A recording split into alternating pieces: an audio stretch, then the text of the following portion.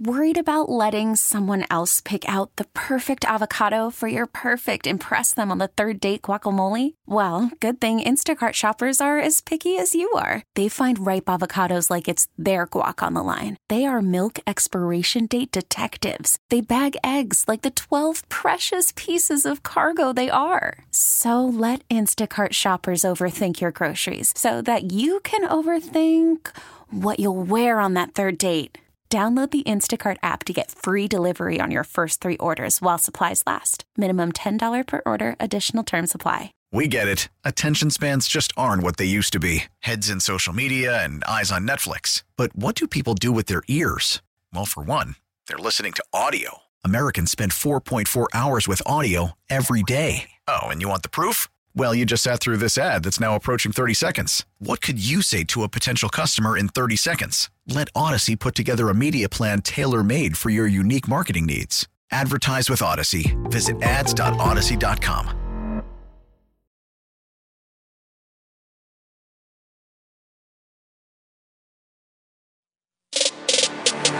Sabres Live is presented by Seneca Resorts and Casinos.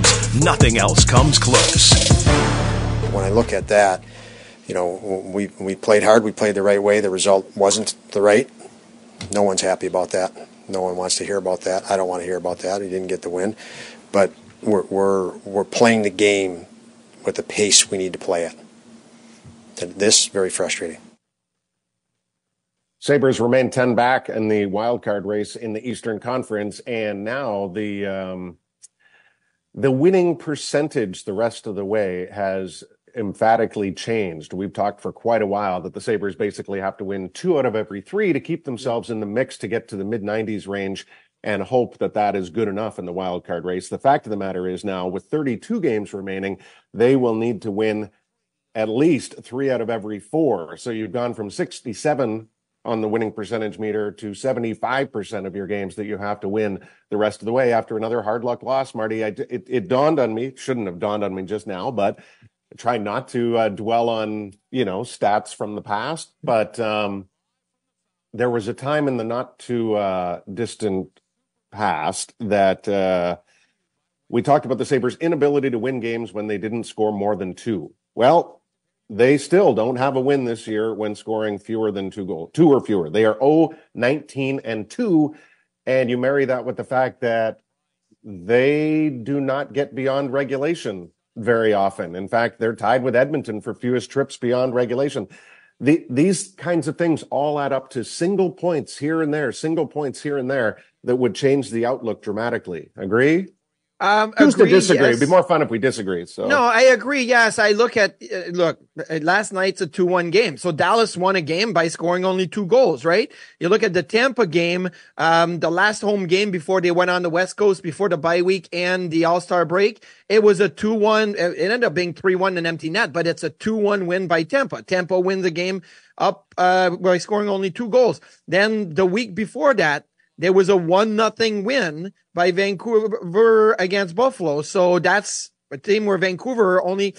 So, there's been times this year where you looked at the game and maybe they lost the game 3-2 and you're thinking, a save here would have been good. And I'm talking about, maybe October and early November. A save here would have been good. Maybe you can win this game 2-1, or maybe you can take the 2-2 game into overtime and get an extra point. This has not been the case of late here. The case of late is your goaltender has done a fantastic job keeping the games tight. And even if you've fallen behind like they did at LA or in San Jose, a save or 2 keeps it at 2-0 or 3-1, and it allows you to come back. But the offense has had a hard time to really produce, despite glorious scoring chances, despite some better play from Dylan Cousins and from JJ Peterka and from now the Middlestat line, who I think is playing well with Greenway and Tuck. You're still not able to get over. Did you think that last night, though? I thought they were the second best line. I thought there was the Cousins line that was by far Cousins, Benson and Peterka were by far the best line. The numbers show it. The eye test shows it. They were the best line. And then after that, I thought, okay, Middlestat, Greenway, Tuck are probably the line that has done enough. But at 5-on-5, I thought that was it. I didn't think that the Thompson line at 5-on-5 really got anything done. And now, if the Krebs line with Gergensen and Robinson is one of your top two lines in a game, well, there's other issues there. So I just felt like by default, I think that the Middlestat line was the second best line. But everything 5-on-5, especially that was created, in my opinion, was Cousins' line. That's what it was. And they created a ton in that game. Yeah, the only concern I have with that line moving forward is how much of the lack of production is weighing on Zach Benson right now. Yeah. And we agreed. I mean, 20 minutes in last night, and I don't think it really changed that much. His ice time diminished a little bit as obviously special teams ended up dominating the third period. But, he's not yet scored at home. He's goalless in his last 18 games, and I think he's capable of taking on the bigger role, but I always wonder about players and how they feel when the numbers aren't there or don't match what the player perceives he's giving at that point in time. I would think that would be the case with H. Thompson, Dylan Cousins, maybe even JJ Peterka when things weren't really amounting to goals and assists, and he was in a little bit of a dry stretch here. With Zach Benson, I'm going to say it in a way that maybe doesn't make sense, but I feel like this season is like playing with house money, is that I don't Agreed care. Until now, because now it's crunch time and nobody else is scoring and he's in a bigger role. He's in a bigger role, yes. But yesterday he was getting chances. Yesterday that line was, I want to say that shot attempts during the game at 5-on-5 were 25-5 when that line was on the ice. Like 25-5. That's a huge number. But I'm not focusing on yesterday's game. I'm focusing on the weight of the big picture here of 18 games with no goals and never having scored at home. And that's why I'm asking the question. I'm not asking it because of what they did last night, which was really good. I still think that when it comes to Zach Benson, the way that I see him approach the game, the way that I see him talk about the game, and I really don't think it's weighing on him. And maybe it is, and he's hiding it well. And, players handled different situations.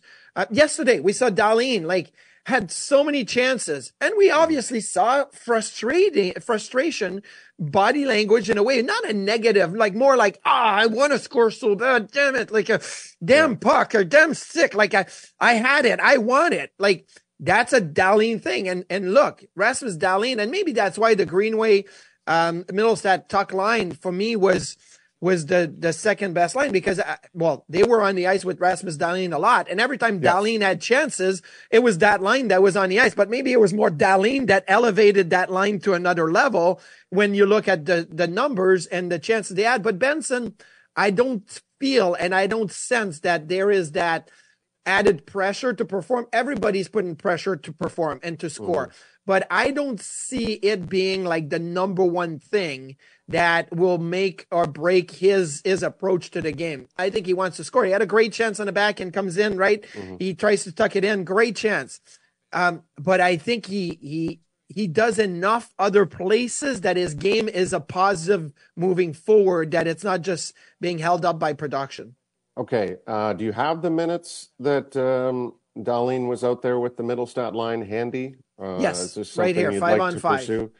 Because I did ask you going into the third period last night what you would do if you were out there with Dahlin on a night when he was playing the way he was. Because it's important. You have to be able to read off of a player playing the way Dahlin was playing last night. But you've led me down a path here that unexpected, as per usual, which is kind of the nature of our discussions.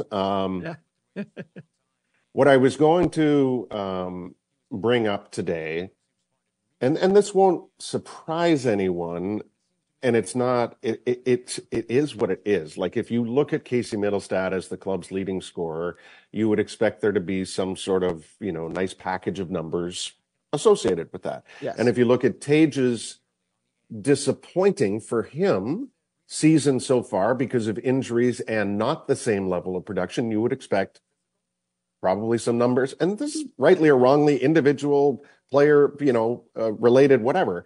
Like Casey's been on the ice for 46 goals for at even strength. That's the most among any Sabres forward. Yeah. But it's twice as many as Thompson. Thompson's only been on for 23 5-on-5 goals. Mm-hmm. So this funnels it back to the discussion where you were just talking about 5-on-5. And when you mentioned a line being out there with Dahlin, I'm now going to ask, should Thompson have Dahlin more often?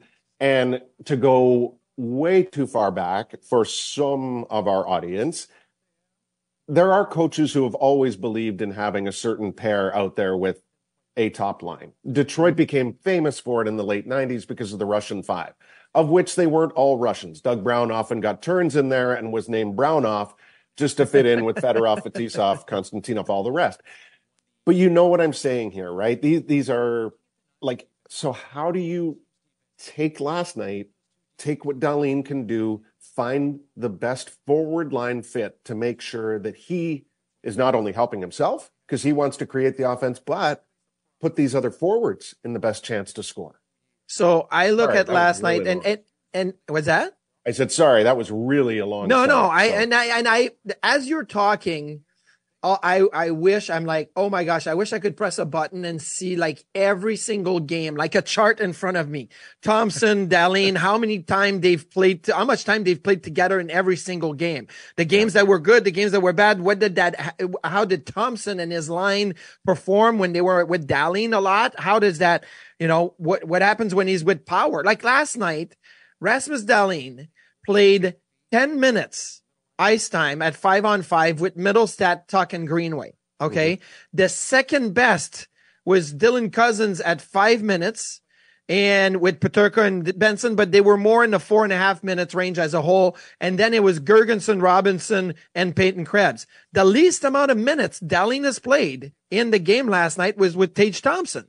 Right. And if you look at the numbers, the Thompson line, in a game where you outshot attempted the other team 83-61, the Thompson line shot attempts were basically even at the end of the night. Like they should have been +10, +12, +15, right? At the end of the night. So then it makes me think, okay, well then who did Tage play most with?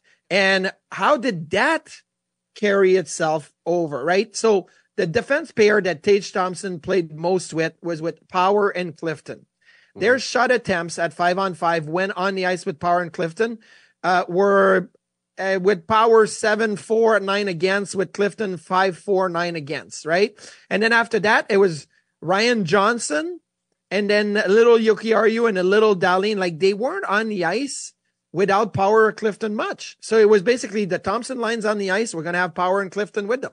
And I do think it makes a difference because I felt like Middlestat, Greenway, and Tuck line, when you look at the numbers and you look at their offensive zone impact, they did a lot of good things. But now I'm looking back and thinking and looking at my notes, I'm like, well, it was very much driven by Dahlin. Yes. Dahlin had all the shot attempts. Dahlin had all the shots. Dahlin had all the scoring chances. It was very much driven by Dahlin. So, I mean, you would hope that when you put the Thompson line out there, that maybe you could say, hey, you guys are going to go out and produce, right, on your own. And then I can use the Dahlin effect on somebody else, another line to be able to produce. I'm almost thinking now it may have to revert to the opposite. It may have to say, hey, we know that, we've taken Alex Tuck off the top line, and with Middlestat and Greenway, it's worked better. It's worked good. Look at the LA Kings game. Look at the San Jose game. Maybe they don't need that boost of Rasmus Dahlin. They can do it on their own. Maybe that Dahlin boost needs to shade over to Thompson now to help him produce because they need Thompson to produce. Well, I mean, obviously, the coaching staff is very aware of, who plays well with, plays off of best. But I also think there's a couple of things to this. Jeff Skinner has not resembled Jeff Skinner since coming back. So that is not presumably helping Tage. And this is that relative, kind of effect you're a byproduct of who you're out there with, obviously. And that's, again, it's understandable. He missed a handful of games and this is This is what it is. Jeff was the leading goal scorer on the team before he got hurt. And I do think, and you see this nightly because just look at the minutes again, Owen Power is expected to be a play driver, and the numbers would show you that in his 2 full seasons, he has been a play driver. So it's not an indictment that the coaches didn't use Thompson with Dahlin.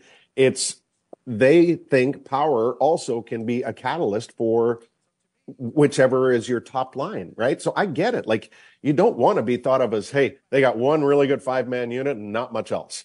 You're trying to diversify it. And for whatever reason, like, the goals are just hard to come by for Owen Power. And I know it's not all the about offense goal. is hard to come by. It Does is. the goal, the production is hard to come by now for and I OP. think if you're being honest, I think like many nights, Ryan Johnson looks like a greater creator of offense right now from the blue line position among the guys not named Dahlin. Well, what did Dahlin say yesterday? He said, I wasn't thinking out there. I was just playing, right? And that's what he said. There was a chance early in the first period when Owen Power joined the rush, and he came like really, really close to the net and could have tight turned and just said, I'm going to attack the net right now.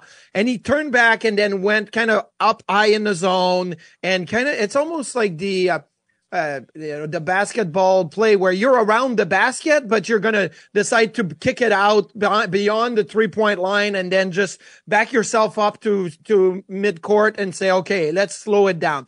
No, like the Sabres have talked about, we don't want to slow it down, but I felt like it went through. And when I saw Owen Power do it, I really felt like I could see it like in his brain, like a computer, like you remember the old computer programs that were the MS-DOS, where you would get a line for everything, like the coding. I saw coding happen in Owen Power's brain at that moment, thinking, should I go to the net? No. Oh, maybe I should have. Maybe I'll take it back. Oh, well, now it's too late. I got to take it back because I did not do it right away. So now I got to slow it down. And I remember, and I marked it in my notes. It was, I got it somewhere in there. It's a lot of gibberish because I didn't have my normal paper yesterday. So I wrote on top of like notes. It was a mess. But anyway. You're a day late with everything because you're wearing black and red today for some unknown reason. And I wore blue and gold last night. I just felt like it. That's the way it is. But so I feel like Owen Power this year, what has been very hard to produce is the amount of second guessing or thinking that he's put, and a lot of it is because he's gotten burned. He started playing without second guessing himself or thinking too much, and then he got burned. And now you're thinking, every time I come back to the bench, I pull the iPad, my coach is saying, hey, you can't do this, can't do that. Now I get it, right? Like, as a player, you start to almost protect yourself in a way that you say, I'm not going to put myself in those situations. But Owen is a play driver, needs to be a play driver, as you said, and that's important. Now, I look back quickly as you were talking, for example, San Jose. Okay, the Sabres going to San Jose, they were down 2-0 and they won 5-2. Who did Tage Thompson play most in San Jose when you look at the defense? Rasmus Dahlin, 7 minutes and 40 seconds.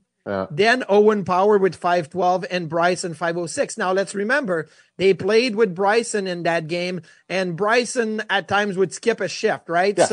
So you got, but the most common defenseman that Thompson played with in San Jose was Rasmus Dahlin. Almost 8 minutes of 5-on-5 time with Rasmus Dahlin, right? Now, I don't know why it went away from that at home. Maybe it's more like, okay, we have the control of the matchups, and we're playing Dallas instead of San Jose. That's different. That's all that needed to be said. Like, as soon as you started that launch into San Jose, I'm like, I get it. Like, the Sharks had been on a run before Buffalo ran into them recently, and you have to treat them with respect. But the fact of the matter is they score almost half the number of goals that Dallas do. Like, that's a fact. So the Stars have an incredibly balanced attack, and you have to spread out how you're going to defend against them. And, and this, again, like, just to be kind of looking at who can create from the blue line, this was not to say that Owen Power is having a bad year. Because, again, the numbers will show you he is on the ice for more goals than anybody else. He has been for 2 seasons. He's out there for the most 5-on-5 goals. It doesn't always result in points, and people, look, there's lots of examples of eye test failures for any player, any game. But I think for Owen, people just want the numbers to climb a little bit here. And then, I mean, it's obviously a silly and redundant statement, but like the Sabres offense is not where, it was last year. So presumably if Owen had 15 more points, you'd be looking at, oh, well, that could change. But and if the power play was different, maybe you wouldn't look at power and say, hey, if he had 15 more points, because then maybe your production on the power play as a team would help you. But again, what I do a lot, and you get up in the morning, the day after a game, you kind of look at your notes, you look at the numbers, and you say, okay, well, what happened last night in the game? But also sometimes I like to take it out to what happened around the league and how does that affect, the game that the Sabres played. And last night after the game, everybody was saying, well, Jake Ottinger. Now, if you lose the game 2-1, I get it. And Jake Ottinger, first star, stole a game for Dallas, in my opinion.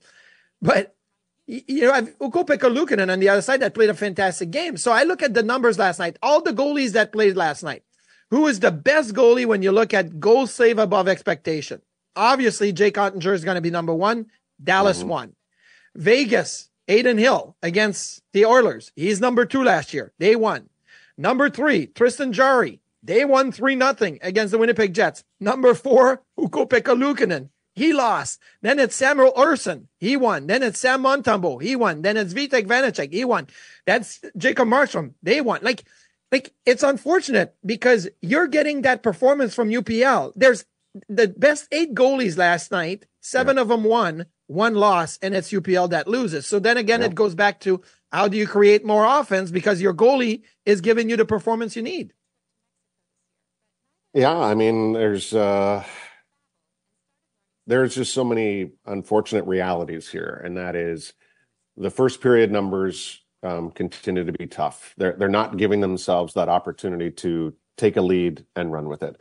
They have not been a terrific comeback team through the course of this year. We mentioned the fact they don't have a win when scoring 2 or fewer, and last night was the biggest contrast of all. You ended up against the number 1 team in the NHL, wins in 1-goal games, against the team that has the fewest 1-goal wins this year, which is the Sabres. So these are all, and again, the line is fine, but it's also very frustrating and maddening, as you heard from Kevin Adams in the pregame, Don Granato and Rasmus Dahlin, among others, in the postgame, and here they sit.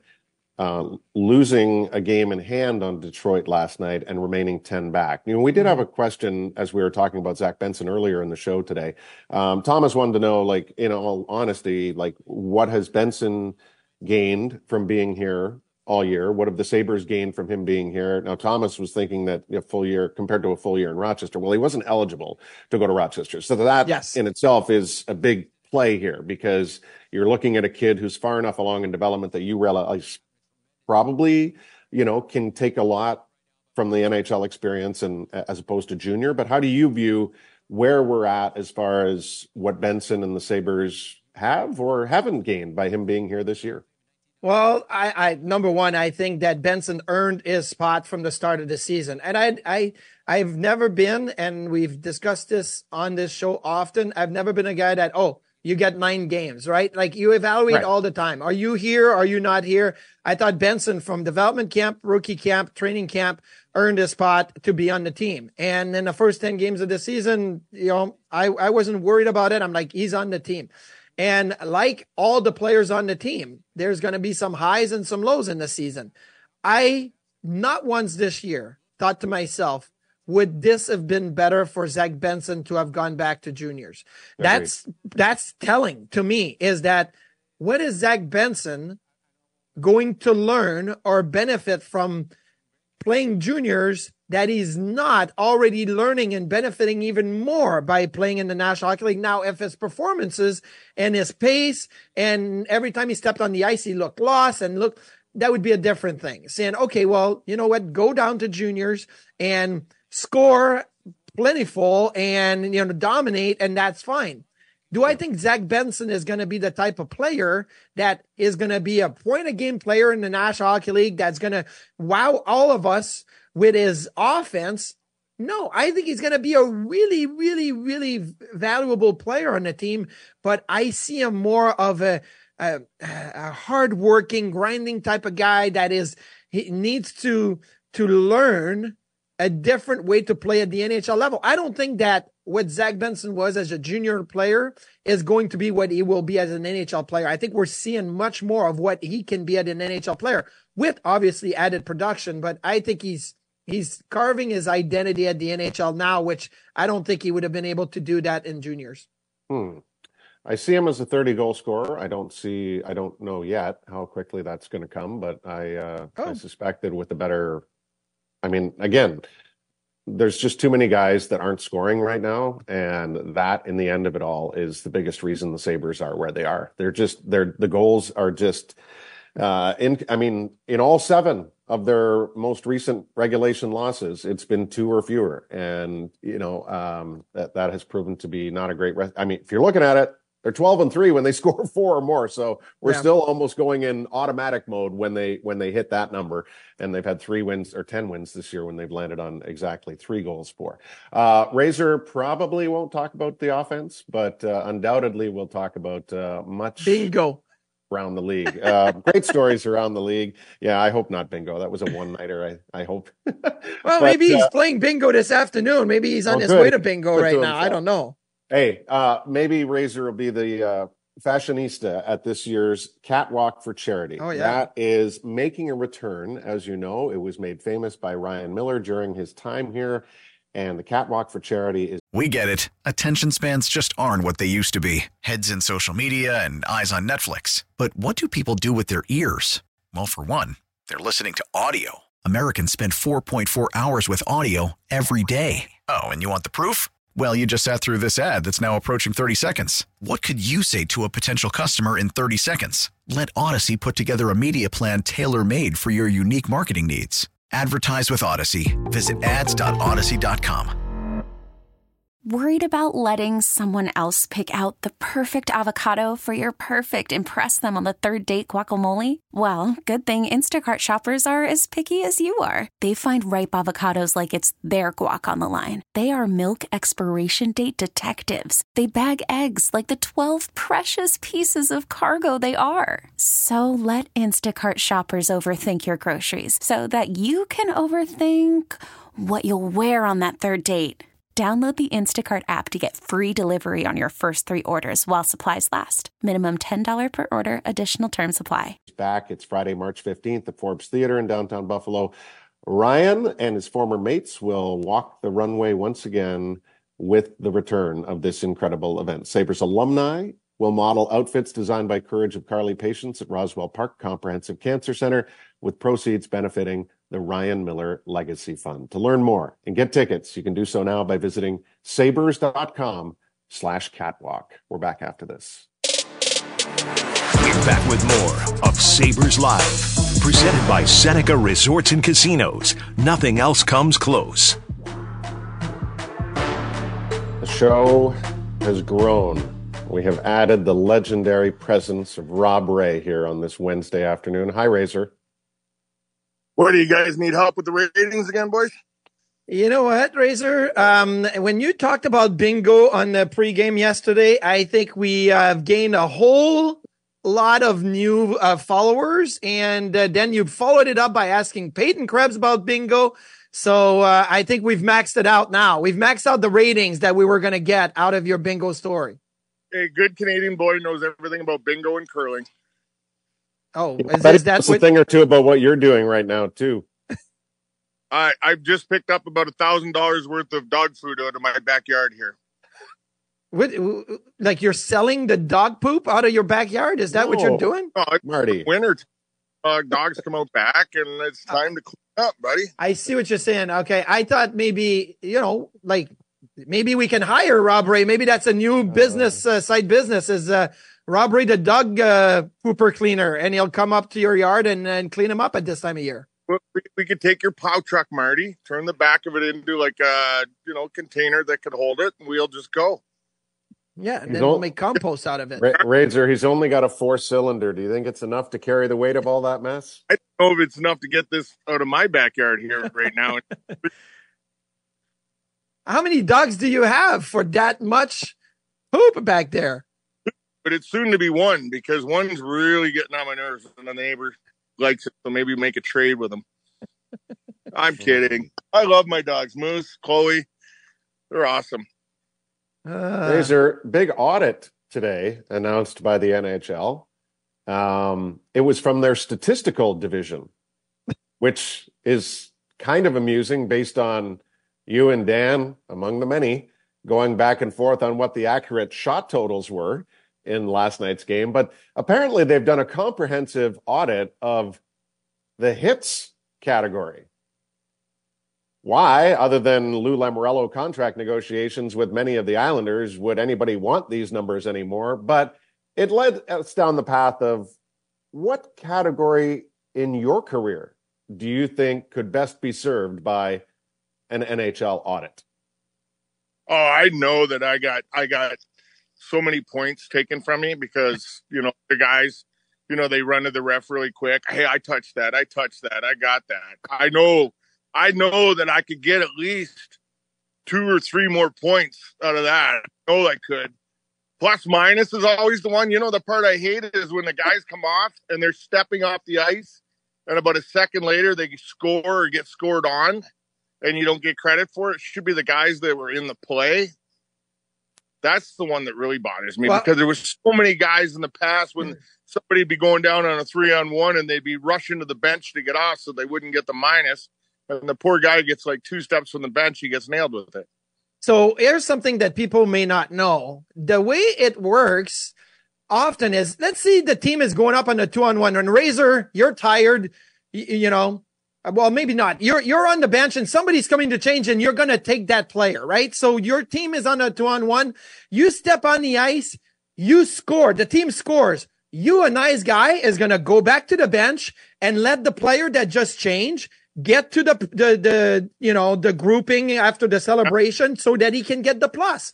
But when it's on your own net, so you somebody's on the back check, you have to step on the ice and you get scored. Never have I ever seen a guy turn back and tell the other guys, you go, man, like you take the minus. That doesn't happen. There's been times when you wanted to go back to the bench because it was the same guys all the time and throw their ass on the ice just so they would get the minus, because you were just, I don't know, greedy. That sometimes is greediness, but on the other hand, it's kind of smart too, getting off before you really got nailed for something negative.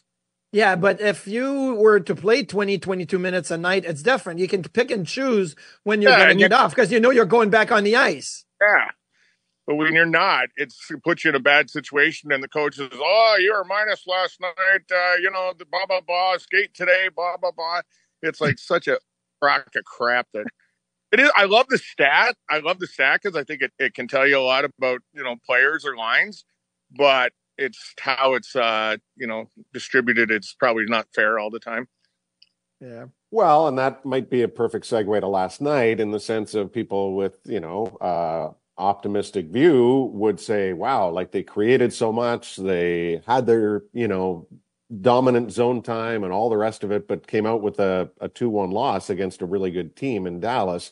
Razor, I can't even imagine how many 2-1 games you played in during your time, especially in the Dom era. And you weren't always winning those, right? Like, I mean, as good as Dom was, it wasn't like you were a 130-point team. So what these brutally close games are like and how frustrating it is when the group is challenged to score. You also have the most unique vantage point of this because you're physically closest to it on a nightly basis between the benches. Like, what are you seeing and feeling from this group that was so good offensively last year and is now just not right at that level? Well, you see the frustration, you hear the frustration, whether when they get back to the bench on their way back, you're watching it, even Darlene a couple times. Usually things don't bother him too much. Last night he misses one and a stick over the head, another one he grabs a puck, throws it. So because these pucks aren't going in, it's frustrating. And if it's getting to a guy like that, it's getting to a lot of people. And Skinner, a lot of these guys coming back to the bench when they're middle stat. When they're not, it's that frustration is showing. But on the other hand, I like that because that's emotion. The game has to be played with emotion. If you miss a great opportunity and you just kind of, keep going, that's a guy that's scoring, 50, 60 a year. That's not a guy that's, battling to score 20. So I like the emotional side, and I like that it bothers them. And maybe it's that kind of is what sparks a fire under them a little bit too. So, hey, they did everything they could. If they could have done one thing a little different last night with all the shots, is maybe while they're getting those shots, a little more traffic in front. Make it a little more difficult on Ottinger last night. But other than that, they did what they had to do. They always, preach shot mentality and all that. It happened, especially on the power play. Even the first one on that, they were locked and loaded. They were shooting all the time. Got away from it a little bit the farther they went on. But just giving yourself that chance. Yeah, so, obviously trailing after one, getting scored on first. 20 times this year out of 50 games, they've given up the first goal. They're 3-17-2 when trailing after one. I remember, Razor, I got called up one year. We were playing in Washington, and after the first period, we're down 1-0, and we're being outshot 21-3 by the Washington Capitals. And I came into the room, and I said something like, hey, let's help Dom here. Let's help Dom. Like 21 shots to 3. Let's help Dom. And I don't remember who, but one of the veterans looked at me and says, Marty, it's like that every night. Don't worry about it. Dom will put the wall and we'll win the game 2-1. And that's their identity. Their identity was, I don't care like what the shot total is. Like we'll find a way and Dom will be there. So now the Sabres are like, I don't want to say in the same situation, but it's a different identity. How do you flip the switch with 32 games left in the season and trying to get on a roll here and get a streak going? Well, I think that Luukkonen has proved that they don't have to worry about, they got to get back. You got to play defense. Don't get me wrong. But I think he's proved to them that he'll make that first save. He'll give them that opportunity. He's controlling pucks a lot better now too after that first shot. That you can maybe take a few more chances offensively. You can start sneaking up the ice a little bit. Your D is good enough to move the puck. That you want to preach D. You got to play D, and that's what wins games. But in certain times, you can start cheating a little bit too when those goals aren't there and the offense isn't coming. But when you do get into the offensive zone, I think you have to pay that ultimate price of getting to the net. Shots are coming. If the goaltender, even you, Marty, if you could see the puck, you were going to stop it. If you couldn't see the puck, your chances go way down in stopping that puck. And I think that we could probably get a little more traffic in front. Yeah, you look at Ottinger yesterday, and I know this is a one-off, but there was some traffic at times. There was a couple of Dahling chants that there was good traffic. He made some good saves. But my biggest thing is Don Granato talks about it often, and he did talk about it last night after the game, how it's like, it's frustration now, but you have to almost know that this is the NHL and it's going to happen. You're going to run into hot goalies at time. Like you have to not let it get to you and get you frustrated. Like the Sabres were when Dom was there, and it was like, I don't care if the shots are 50-10. Like we're fine here. We're not going to let frustration creep in. A team that is not battling for their life and, trying to battle to get up into that playoff spot, all those things compile a little bit more than what it would be for, last night with the Dallas. They're sitting in a pretty good spot. They're not getting many chances early in the game, and it wasn't, there was no panic on their part. There was a little bit of frustration at times, but they just kind of kept playing their game. I think that just comes with time and maturity and everything too, that you just kind of relax into that mode. No, hey, the goaltender's making the save here. I don't have to worry about it. Let's just get going. Let's get, open it up a little more, take a few more chances, continue to get the pucks to the net, get the ugly goal. I think too many times we look for the pretty goal as well. Look at their game-winning goal last night, Dallas. It couldn't have come any uglier than that. You see that all the time now, though, Marty. Like, it's not even a play. It's just drive to the net, get there, and have your skates pointing towards the net, stick pointing towards the net. There's so many more options and availability for that puck to hit something to win, whether it's you or the D that has got to come back and try to contain you or move you. So it's a play now. It's, that's the way the guys are thinking when they're in the corner in the net. They're not throwing that to the net to score. They're throwing it off to the net to go off something and in. So, yeah. Last one for you, Razor. It's Sabretooth's birthday this Saturday. Do you have anything planned for him? Not really, no. No? No, I don't know what. Did you see Sabretooth with the Dallas Stars mascot yesterday getting a fight in the suite? No. Marty, I watch the game when I'm there. I'm not. That was during a commercial break. I know you're talking to Pinter and you're trying to get organized, but yeah, they during a commercial break, they showed them in the suite and it looked like they were all buddy, and then Sabretooth pulled out a no goal sign, and then it all hell broke loose. They started a big fight in the suite. I hope they're kicking the crap out of him as well. I don't know if there was a winner because they went away from it. They don't want to encourage violence between mascots. We don't want to do that. No mascot, kids. All right, some quality audio, Razor. We're gonna have to cut you on that note, unfortunately. It's in the poop. That's how we're trying to radio, and we want you to help celebrate Sabretooth's birthday. It's February 10th when they take on the Blues at 1 p.m. Remember, that's an ABC telecast. First 5,000 kids in attendance to receive a Sabretooth pillowcase, and there'll be fun, kid-friendly activations throughout the day. Visit sabres.com/tickets to purchase yours today. We're back after this on Sabres Live.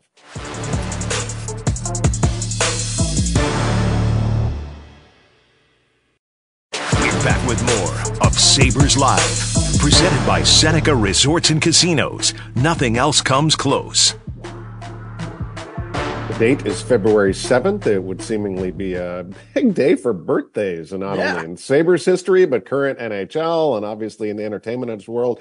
Happy birthday, Mike Hartman, Sean Anderson, Lee Fogelin, all former Sabres on this day. And also, Marty, current NHL big-name players like Steven Stamkos, Ryan O'Reilly, Aaron Ekblad, among the many more that are celebrating today. That seems to be a very popular date, February, the early birth year, so that all these hockey players could be older, right? If you were born in 96, then by the time you were 5, you were an old 96, because the ones that were born in December were young 96. That's how hockey parents think. So that's why probably February is a good month for early birthdays. Garth Brooks, 62 today. Have you seen him?